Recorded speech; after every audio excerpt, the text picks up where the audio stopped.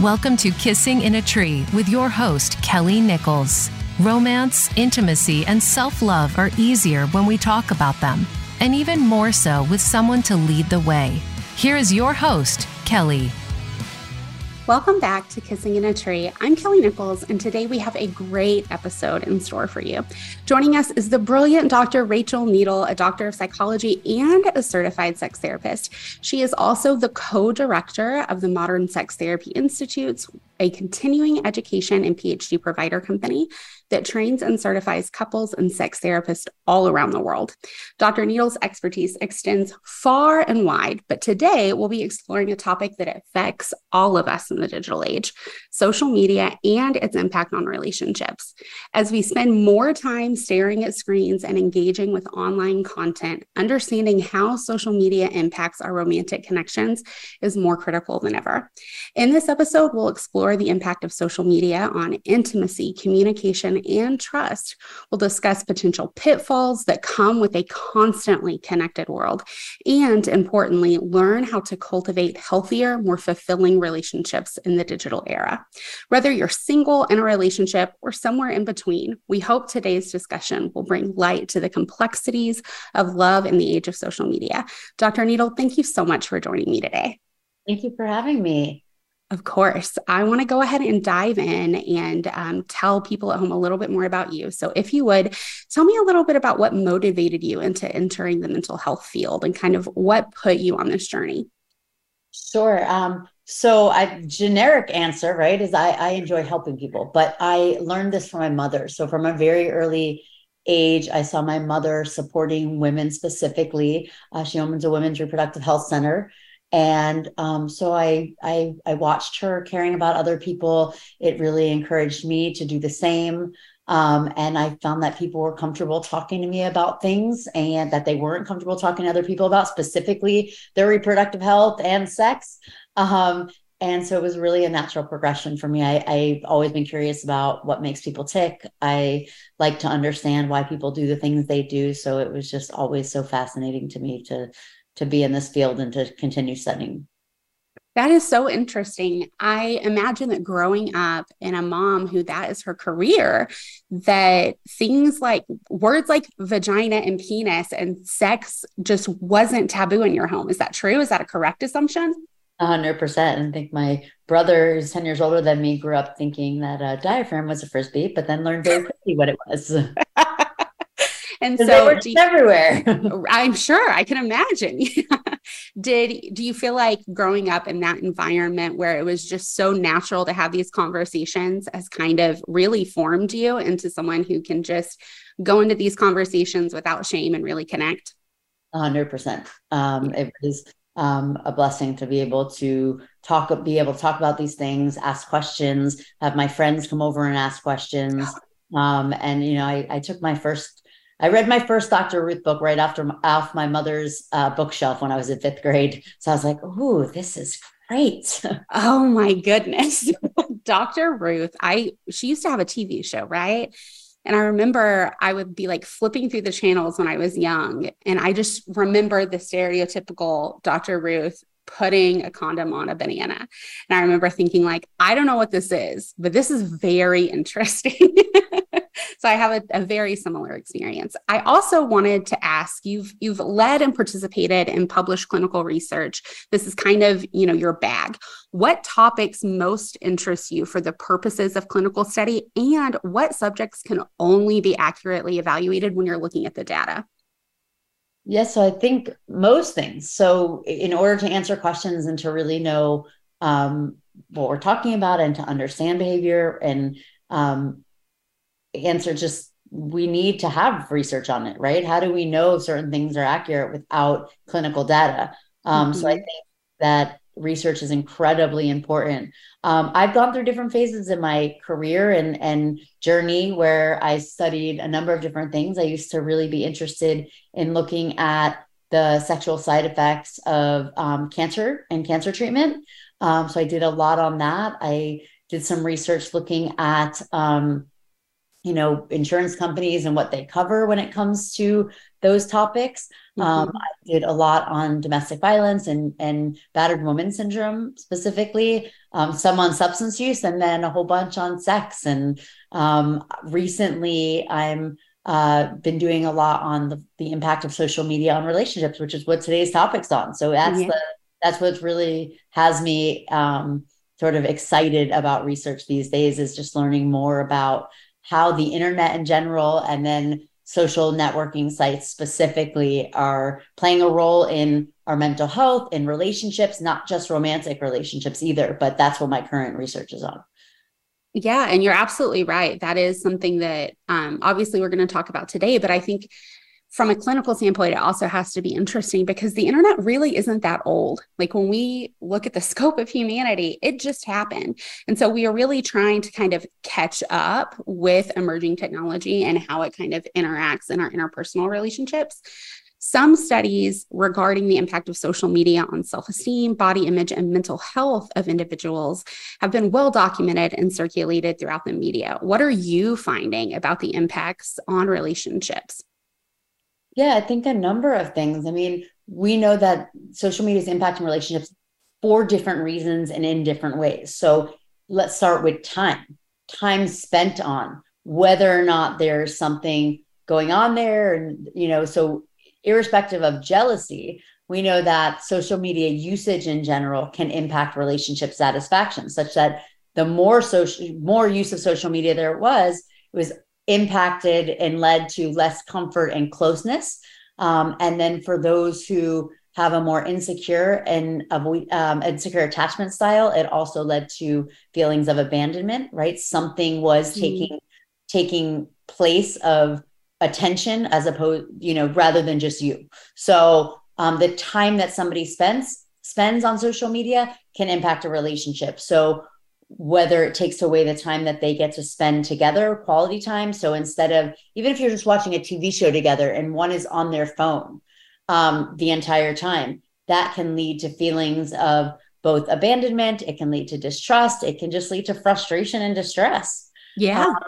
So, that's one thing that we're seeing. Also, in terms of people with anxious attachment, I looked in my most recent research at factors such as that we would think, how would these manage anxiety? Sharing passwords, discussing social media concerns with a partner, and viewing partner social media. And it's interesting because two of these things, so we found that having your partner's password and discussing social media more frequently did not mediate or moderate the anxious partner's concerns about social media. So essentially, if you have an insecure attachment, and you have somebody's password, you're just going to check more, which is going to create more anxiety. And chances are you're going to find something that you're uncomfortable with, right? You may not find that they're sending naked pictures to somebody, but you're going to find something that creates more concern and alerts you. And that leads to a discussion and feeling more insecure and more abandoned and more jealous, honestly.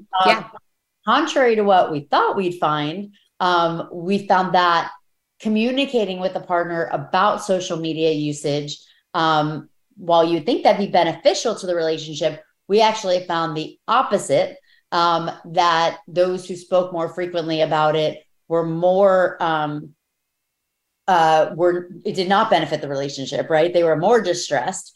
So having conversation more frequently might not be as effective as we think. However, my guess is that had to do more with the kind of conversation and the way the conversation went, which I did not assess for. So I'm still not convinced that communicating, I think that is the key to navigating this. It's just the way you communicate is incredibly important. And it has to be less about what's allowed, what you're comfortable with, and ways to talk about how you feel about social media use, how it impacts your feelings, how it impacts your belief about the relationship, and just having conversations about that. And then for those who fear that their partners will leave them, they try to control more social media use, because they think that if their partner's not involved in social media, they won't be tempted by anything, or they're less likely to be tempted. And so they try to control it more, and that backfires. As Yeah. you would. Yeah. It seems like the research into this has really not only found things you weren't expecting, but even kind of the opposite of what you thought. Like you said, you felt like communication would kind of solve this issue, but it seems like that isn't true. Do you feel like that's indicative, not just on the way that they are communicating, but also what they are communicating? Because I would imagine people who have conversations about their partner's social media use, it's usually because the partner who is bringing up that conversation is concerned, worried, jealous, anxious. So do you think those feelings are affecting that communication, and that's why you're seeing those results? Absolutely. It's not coming up and being communicated about. My guess would be until there's concern and an issue. So the way that it's probably communicated in those times has more to do with the fear of abandonment and anxiety, which can dictate the way a conversation goes. Very different than just having these conversations from the beginning, what we're comfortable with, why, are we on the same page? Which I think is very important with anything in a relationship, right? Because we're all very different in what we find comfortable or acceptable, or what we want in a relationship. So, having conversations even from the beginning about, not related to social media, about how do we feel about relationships with ex-lovers or ex-partners, and what does that look like, and how are we going to communicate about that, and what's our comfort level, and so I think that is getting to be more important as social media takes over part of our lives with in such a strong way. I imagine that since the start of the pandemic, it has even taken over our lives even more, right? Have you noticed any notable changes in how couples are using social media in the last 3.5 years? I think, people have been spending more time in front of a computer, especially given a lot of people have transitioned to working from home. And, and that didn't change. Even when people went back to the office, a lot still continue just to work from home. So it's very easy to just have, be monitoring it all day, whereas maybe when you were full-time in the office, you didn't do that. So I think that people are using it more, and that can, again, create issues within their own lives and within relationships and the way they feel about themselves and their partners. And do you feel like it is because of that ease of access? Like when you're working from home, your boss isn't going to walk behind you and see that you have Facebook open, right? So do you think that having it just right there has made us just continue to turn to it again and again, rather than turning to our partner for connection? Yes, absolutely. And that creates a huge issue, because when even when there are uncomfortable feelings coming up and anxiety in your life, when your go-to is just to scroll instead of to talk to your partner, even if the concerns aren't about the relationship, that does take away, or to turn to somebody else, or to turn to the whole world or all your friends and post it, right? People do.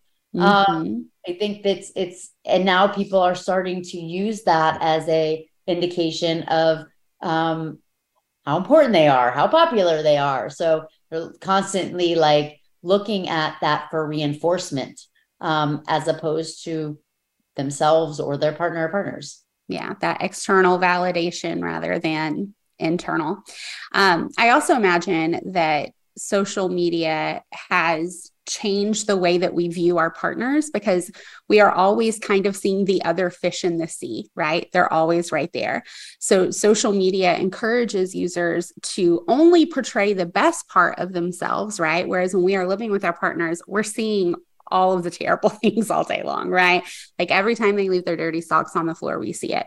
And that isn't on Facebook. So do you think that helps contribute to the grass is always greener somewhere else mentality? Yeah, I mean, I think social media, as well as dating apps, and it's like shopping these days.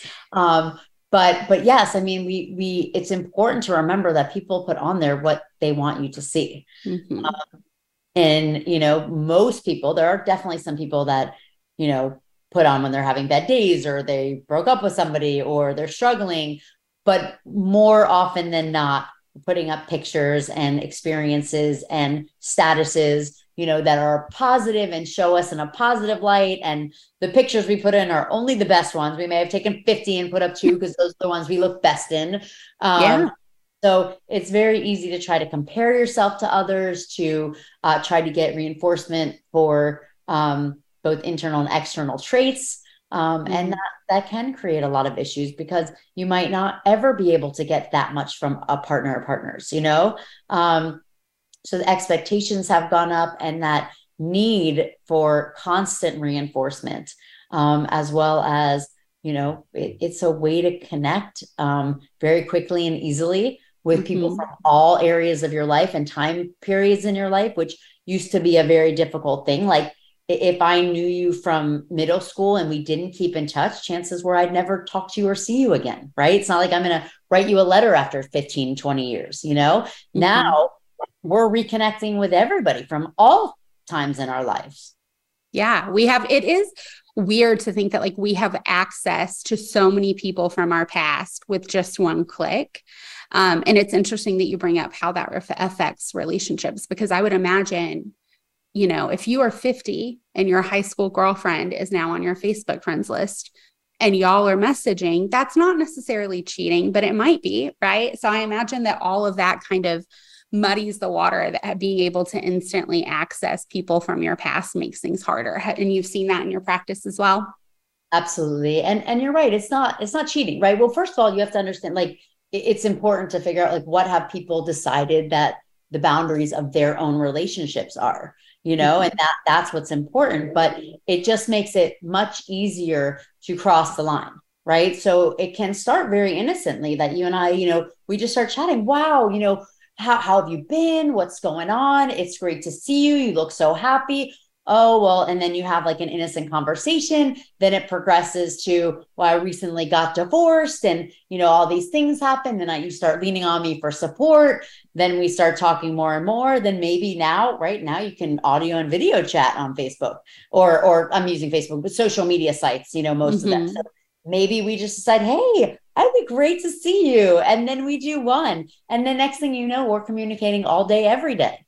So that is not always how it progresses, but that is sometimes what can happen. And so it might seem very innocent, and then it might just progress to more. So again, it also depends on how secure you are in your relationship. For some, that's not an issue, right? That's innocent. You can have other relationships in your life. I'm not threatened by that. But specifically for people that are more insecure in their relationships, they're not as comfortable with those things. I absolutely agree with you. I appreciate you highlighting that. We have so much more to talk about. This is just the tip of the iceberg, but we do need to head into a short break.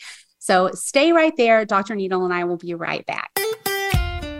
Follow Voice America at facebook.com/Voice America for juicy updates from your favorite radio shows and podcasts. Willow Intimacy offers body-positive sex and relationship coaching to improve your relationship with others and with yourself. Transform your sex life and schedule a virtual appointment anywhere in the U.S. Visit willowintimacy.com today to schedule a free consultation and start your journey towards more fulfilling relationships. Voice America programs are now available on your favorite connected device, including Amazon, Alexa, and Google Home. Through streams with Apple Podcasts, TuneIn, and iHeartRadio, listening to your favorite show is as easy as saying the show name followed by the word podcast. Hey, Alexa, play Finding Your Frequency podcast. If that doesn't work, try adding on TuneIn or on iHeartRadio or on Apple Podcasts. No relationship is perfect. There's always room for improvement, but sometimes knowing where to start can be challenging. Willow Intimacy proudly serves women, men, and non-binary clients and comfortably coaches straight and gay partnerships. Take the first step and schedule a free virtual consultation at willowintimacy.com today. We're here to support your journey towards healthier relationships. Streaming live, the leader in Internet talk radio, voiceamerica.com.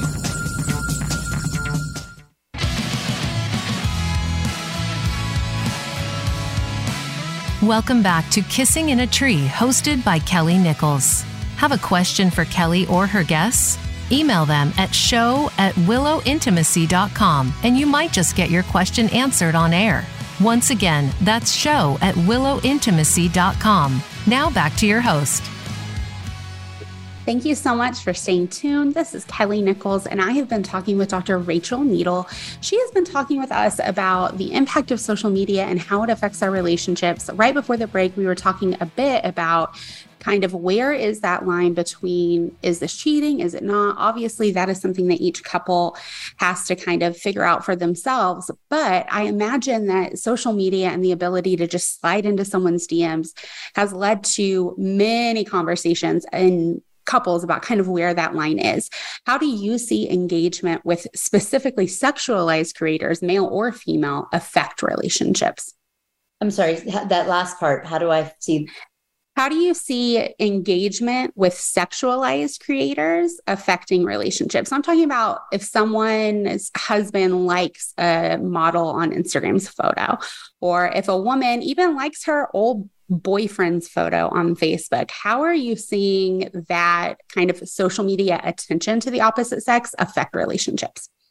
In a huge way, specifically for those who have more insecure attachments, right? That are worried about that. But certainly, like, there are people that have people on their, as friends, quote unquote friends, who they don't know, right? And there are a lot of relationships that start on, from social media. Mm-hmm.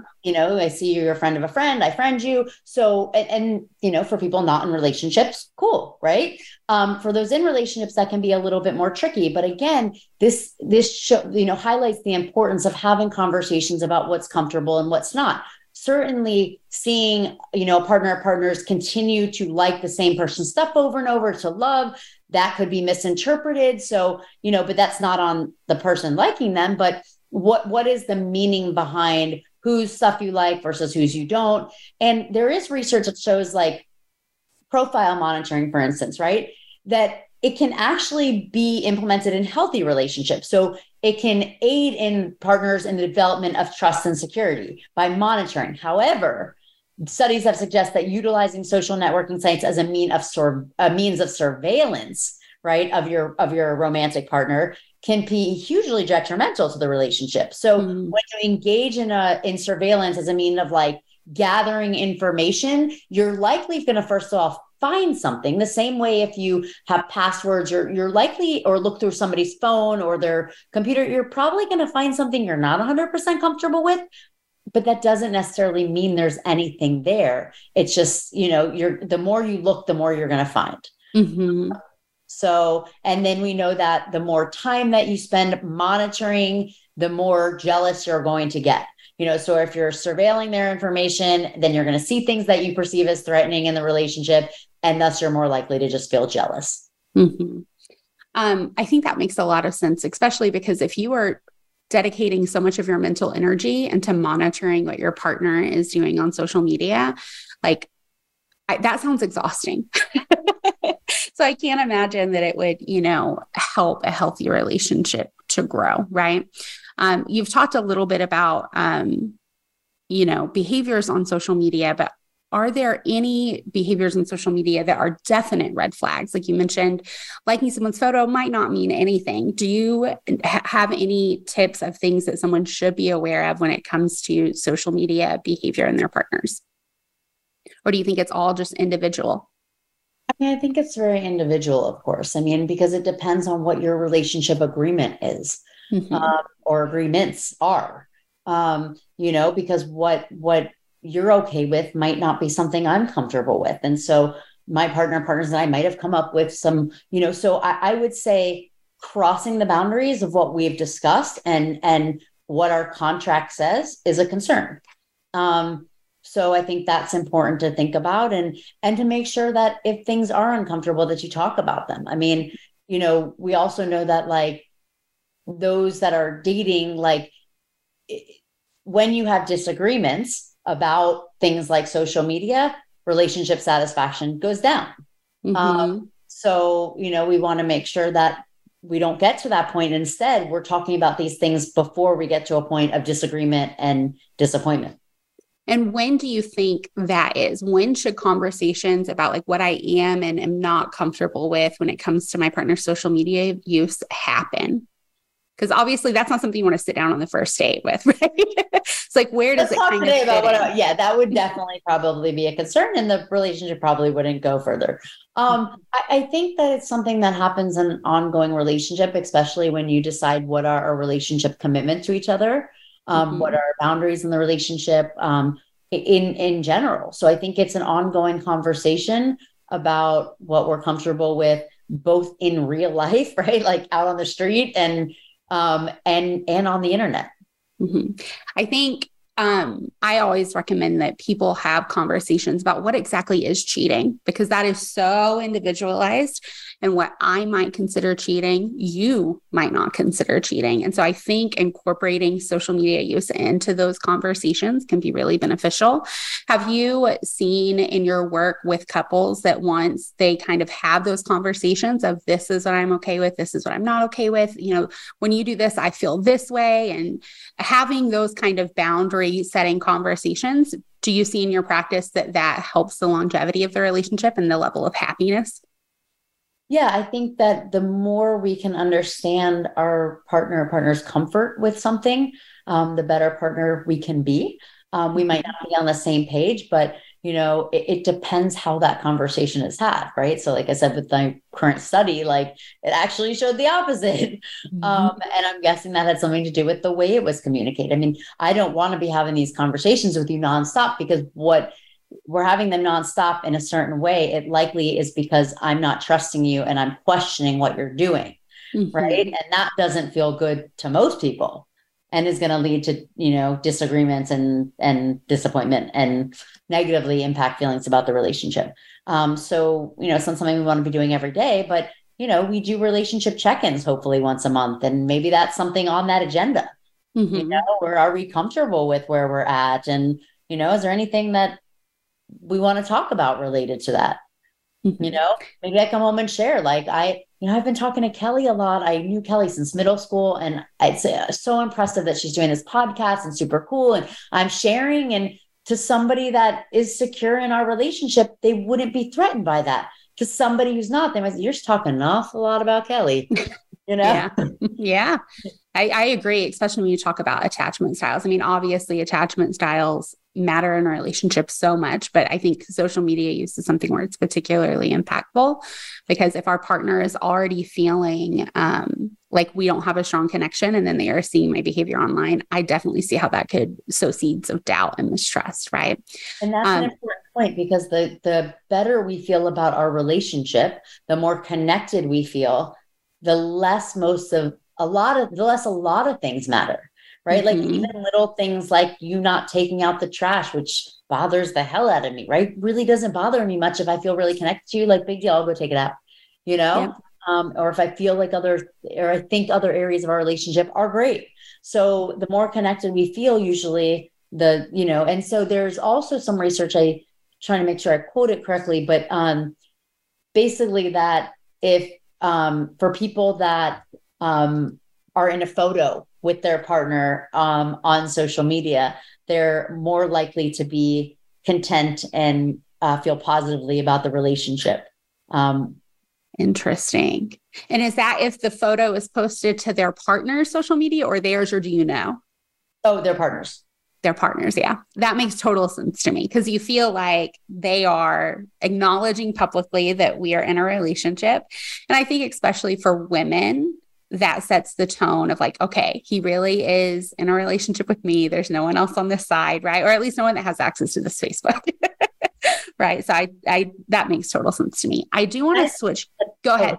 I'd say that it has a lot to do with personality, characteristics, attachment, security, self-esteem, rather than like gender specific, but there seems to be something there.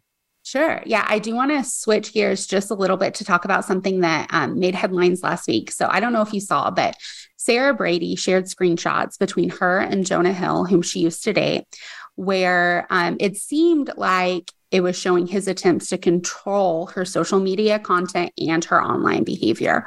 What is the interplay between social media and abusive relationships and controlling tactics? How do those two things kind of interplay with one another?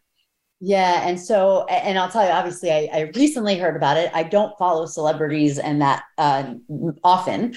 But certainly there was some, manipulation and power and control going on. And some are likening it to, I know, abuse. And there is that component. I'm always hesitant when you don't know more about a relationship or a person. It's kind of like, I won't diagnose somebody just sure. Story or, so I want to be careful not to do that. Certainly people have agreements in terms of thinking that things they send are private versus, that you could, just show anybody anything that I've texted you or any messages I've sent you. And, but certainly there was a manipulation tactic going on there, showing of his security and attachment style.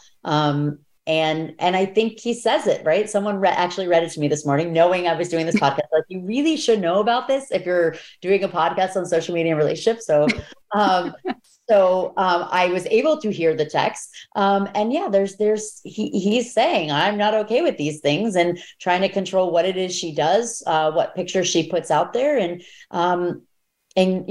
throwing around obviously these psychological terms, which mean very, different things at times, but what he's saying is, I'm not comfortable with this. And again, could have to do with how he is in relationships. And it could be something that is controlling and manipulative. And it could also tell us a lot about how he feels about himself, given that his comfort level isn't such that, he feels he can trust a partner to, take pictures and dress like this. And especially somebody who their job is to be in a bathing suit. Yeah. Yeah. You're right. So the background there is the photos. We haven't actually talked about it. So for those of you at home who don't know what we're talking about, her job is related to, I think she's a surfer. So she has to post content of her in bathing suits. And he was saying that he was uncomfortable with that. So I appreciate your opinion on that. I also think it's a great example of couples finding themselves in conflict related to social media use, which obviously we've talked about a lot today. Other examples could be excessive screen time, like you've mentioned, or concerns about secretive behavior. Do you have any recommendations for establishing healthy boundaries and negotiating digital habits in a way that nurtures the relationship rather than kind of feels like someone nagging? Yeah, that's a great question. I think always, doing some things together is fun. Looking at things together rather than separately being on, your phones. Is nice, like looking through memes together or scrolling through your social and like, oh my gosh, you see what Kelly's doing? That's so cool. And you see what Jen did yesterday. And, I want to try that. And, being able to share in those experiences together. I also think specifically when you are together, putting some boundaries and ideas around time that we spend together. And that's not time, you're not allowed to be on your phone. I'm in here doing a podcast, yet my partner can't be on their phone in the other room. Like, it's more about when we're connecting. So, hey, when we're having dinner at night, like, could we not have our phones nearby so we can really focus on being together? The same way we'd say, can we not have the television on, right? When we're having sex and we finish, could you not pick up your phone 3 seconds after? That's actually a one I hear all the time. Right? Oh, really? Like, literally, we finished, had this great sexual experience, and next thing they do is grab their phone. And I felt so bad about that. So that's a big one. And I think, I know in one relationship I used to be in, and I get calls, day and night, and I run a bunch of businesses. So, you kind of got to be comfortable with that if you're in a relationship with me. But we decided, okay, at this time at night, we're both just going to put our phones away. And after that time, like, if someone really needs me, I mean, if my family needs me, they have my house phone number. They're going to call that if they need me. So I know that if it's an event of an emergency, I'm not available. But we're going to make sure that we spend time together and that our phones are down by this time. And that's, makes us feel good and gives us time to connect on the day and, not be distracted. That is something that I have implemented in my relationships in the past too. I'm the oldest of 5 kids. I come from a huge family. And so my phone rings all day long. And so even though those people are important to me and I want to have time to connect with them, especially in a new relationship, I make sure that like come 7:00, I am off the phone with my sister, my aunt, my cousin, whoever, so that I can spend time with my partner. You also mentioned, being really connected when you're using your social media and using that as something you can do together. And I think that that's great advice. It's also something my husband and I do. Since the beginning of our relationship, we will like TikToks that we see throughout the day. And then we get together at night and show each other the TikToks that we've liked. And he will send me memes on Facebook Messenger. And so that way we use it as a point to connect. And it's also a great way to like talk to your partner about what you're seeing. I think that when you use social media in that way, it kind of, instead of it being a solo activity, you are now kind of bringing your partner in, and it can be a moment of discussion and, oh my gosh, that was so funny, right? Do you experience that in your practice as well? Is that kind of what you mean when you talk about using social media together?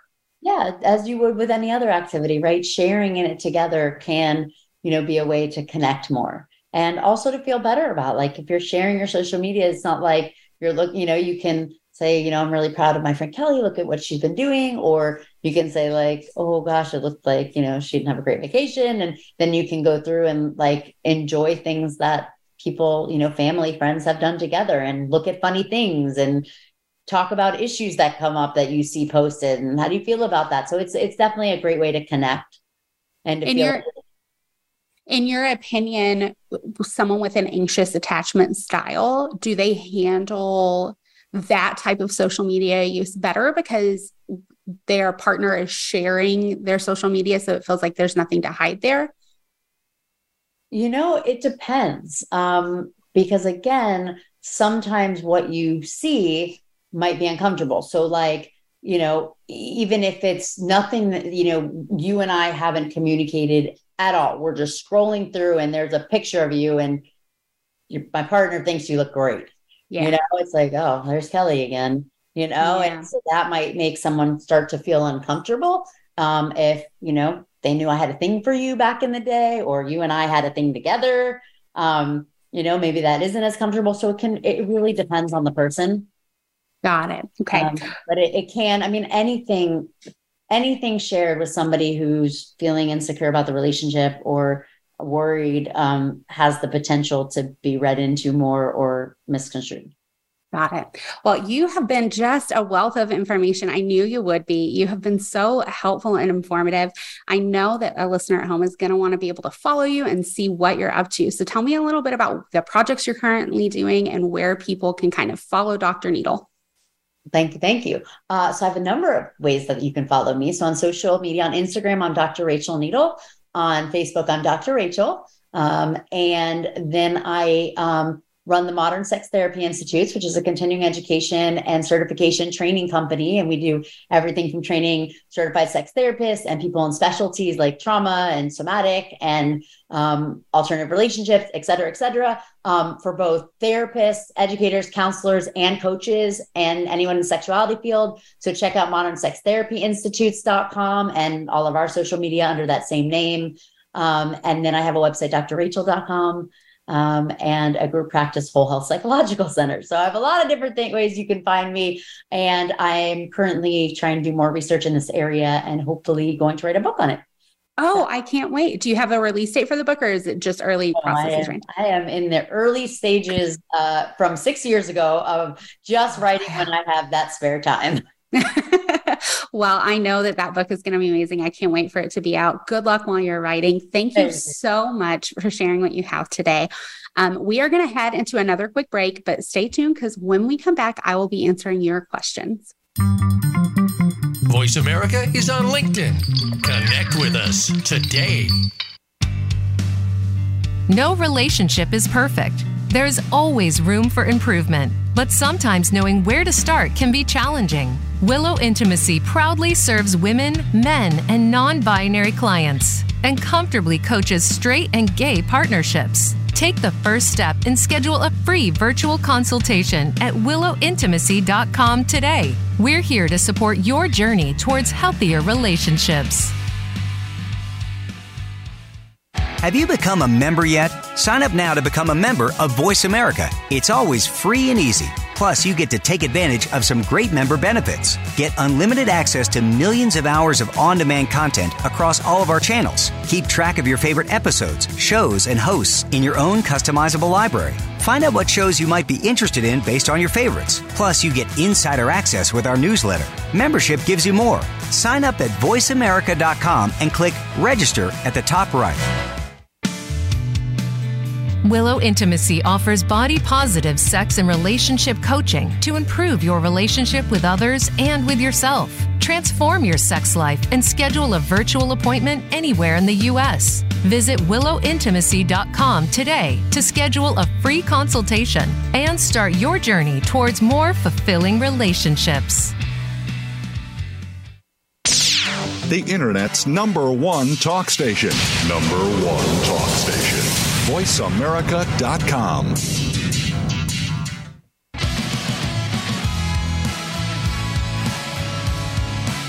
Welcome back to Kissing in a Tree, hosted by Kelly Nichols. Have a question for Kelly or her guests? Email them at show@willowintimacy.com and you might just get your question answered on air. Once again, that's show@willowintimacy.com. Now back to your host. Thank you so much for staying tuned. We are back. I am Kelly Nichols, your host, and I want to just thank Dr. Needle again for being on for our first 2 segments. She was so helpful and informative. I'm going to get to answering your questions, but first I want to take a second to plug our health clinic for the week.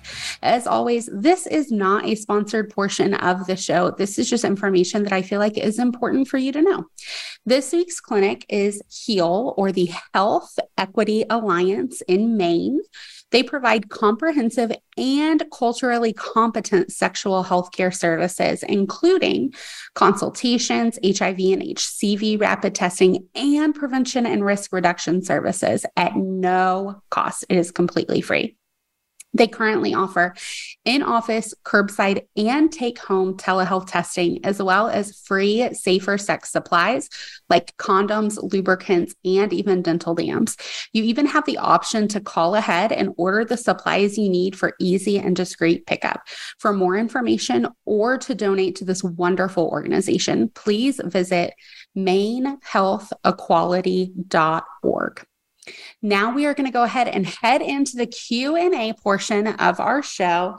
This first letter is from a listener. It says, I feel so out of place. Every girl loves receiving messages from men. I can't stand men because they blow up my phone. Most men that I've met boss me around and act as if I am committed to them after only a few days or weeks of talking. I pay all of my own bills, but they always act so entitled to my life. Not all men, but most of the men that I dealt with are big babies. They always complain about what I am and what I am not doing. Is it bad that I hate talking to them? So thank you so much for this question. I do want to kind of talk to you about a couple of things that are here. So first off, you say every girl loves receiving messages from men. So that makes me question kind of what is the age dynamic here, especially with the rest of your question.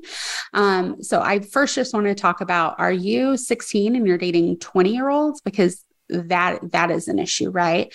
But assuming that all of you are of consenting age, I do want to kind of encourage you to question the power dynamic there, because it seems like at least the men who are talking to you or the men that you are pursuing are kind of wanting you to be subordinate to them.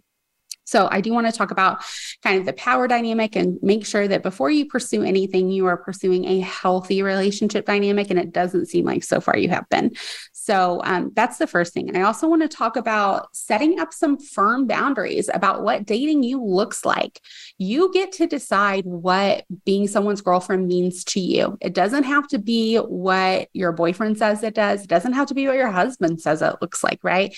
You get to decide how you show up in the relationship as long as you are doing that in a healthy way.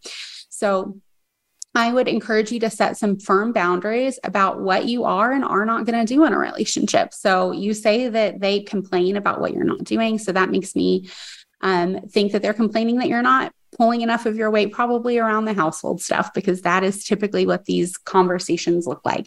So if that is the case, I encourage you to reevaluate and state directly what you are and are not willing to do for your partner. I'm not willing to do your laundry. I am not willing to, cook dinner and clean it up by myself, or whatever that is. So have those conversations. That can be really important. Especially when you are starting off in a relationship. It is important to kind of set the expectation for what it's going to look like. And that is healthy for you and it's healthy for your partner. I also would encourage you to have some conversations about what your commitment level is. So you say that they act as if you are committed to them after only a few days or weeks of talking. So that tells me that they think that y'all are in one place and you don't feel that way. So that means that you need to have more conversations, especially if this is a repeated pattern that you are seeing in your life. It makes me wonder if you aren't, maybe just not communicating clearly enough about what commitment to you looks like. And that's okay. You don't have to be committed to any one person ever, right? But if you are wanting to eventually be in a monogamous relationship with just one person, but you don't want to start off that way, I encourage you to have those conversations about, until we go on date 3 or 4 or 10 or 12, whatever your number is, whatever your boundary is, I'm not going to be committed to you. You're not my boyfriend. I'm not your girlfriend. We are just dating. I am free to see other people. You are free to see other people, or whatever that looks like for you. You get to decide what that looks like. But I encourage you to communicate about it in a healthy way to your partner. So that way you're both on the same page, because otherwise it isn't fair to them and it's not fair to you. Right. I also encourage you to kind of set a timeline for when those stages can be reevaluated. So like I said, if you're saying, I want to go on 6 dates before we use the term boyfriend and girlfriend, or I want to go on 10 dates before we're exclusive, whatever that is, set that expectation and that timeline so your partner knows, okay, when we hit this milestone, whether that's a number of dates, a timeline, whatever it is, at that point, we can reevaluate where we're standing and kind of decide to move forward with the relationship and become committed, or to kind of take a break and explore other options. So it's all about communication. I think if you communicated with your partners a bit more, that would probably save you some of this heartache. Now, you're also talking about men are telling you what you are and aren't doing in a relationship. And it seems like that is a repeated pattern. So I also want to encourage you to listen to your partners and evaluate, are their needs being met, right? And that doesn't mean that you have to meet them. If your partner is telling you, in my relationship, I expect my girlfriend to wash my boxers, and that's not something you're willing to do, that doesn't mean that you have to meet that need. But at least having the communication and knowing where you're both standing and what you both need will be very healthy for you. And I think it'll also help you feel like you're talking to people who deserve your time and who meet you where you are, because it really seems like that's the problem. It doesn't seem like you are having a problem with all men. You're having a problem with the men who are in your circles, the men who you are talking to. So I encourage you to kind of set healthy boundaries and communicate a bit more in order to kind of weed some of those out. And hopefully that will make you have a better time. I hope that answered your question. We're going to go ahead and move on to the second question today.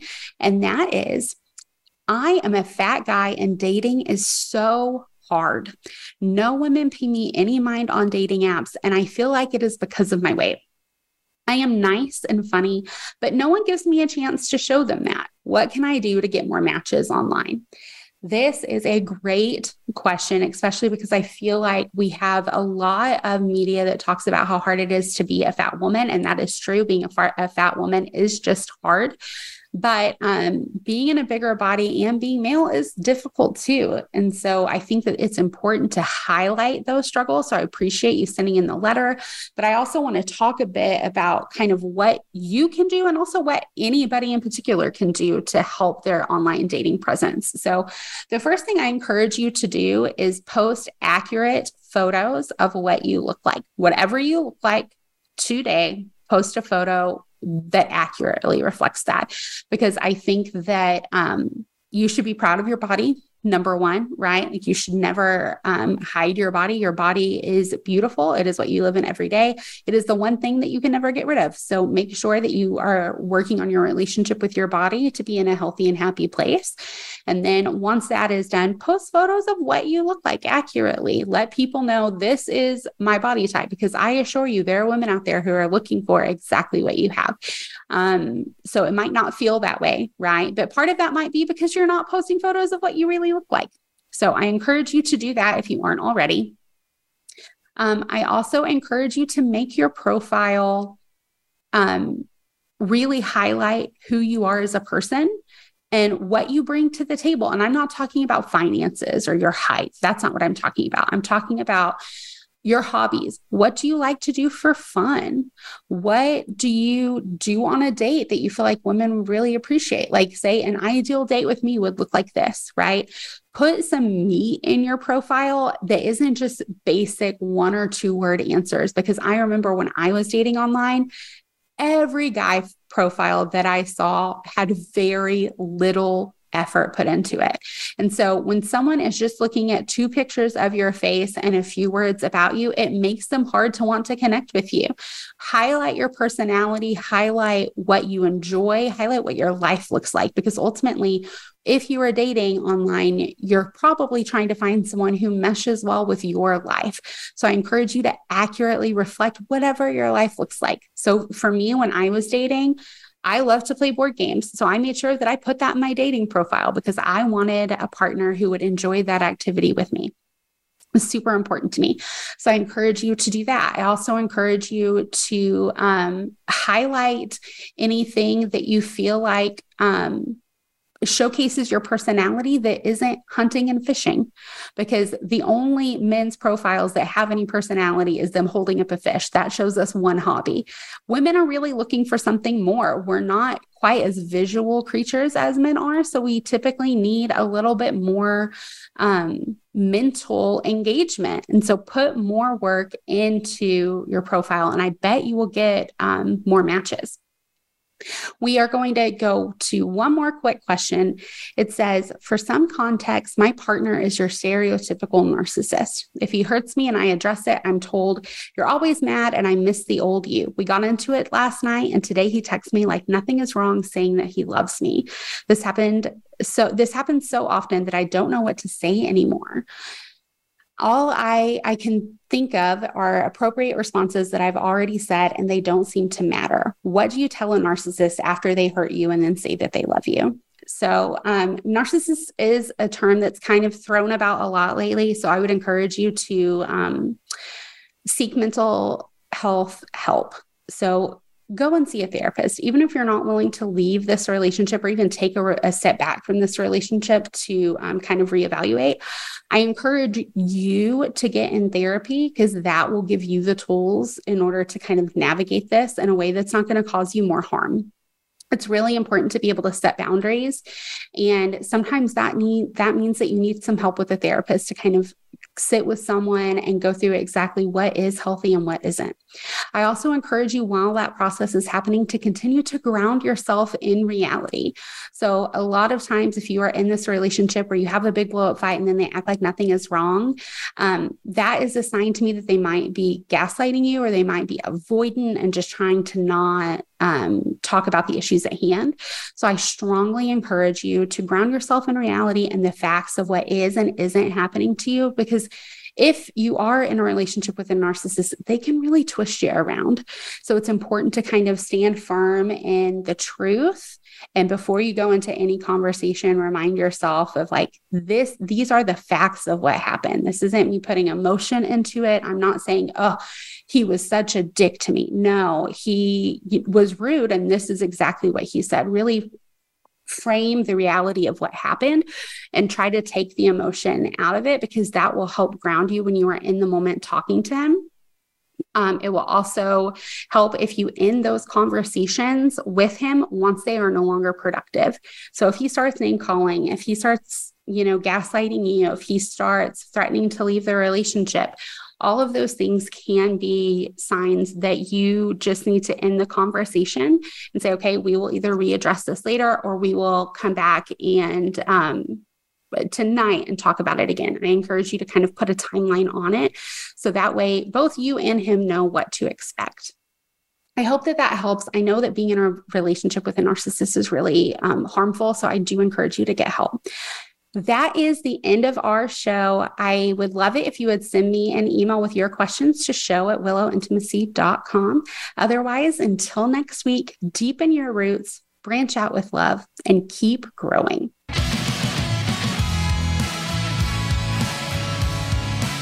Thanks for tuning in to this week's episode of Kissing in a Tree. We hope you learned something new and that you use it to enrich the relationships in your life. Until next time, we hope you feel loved.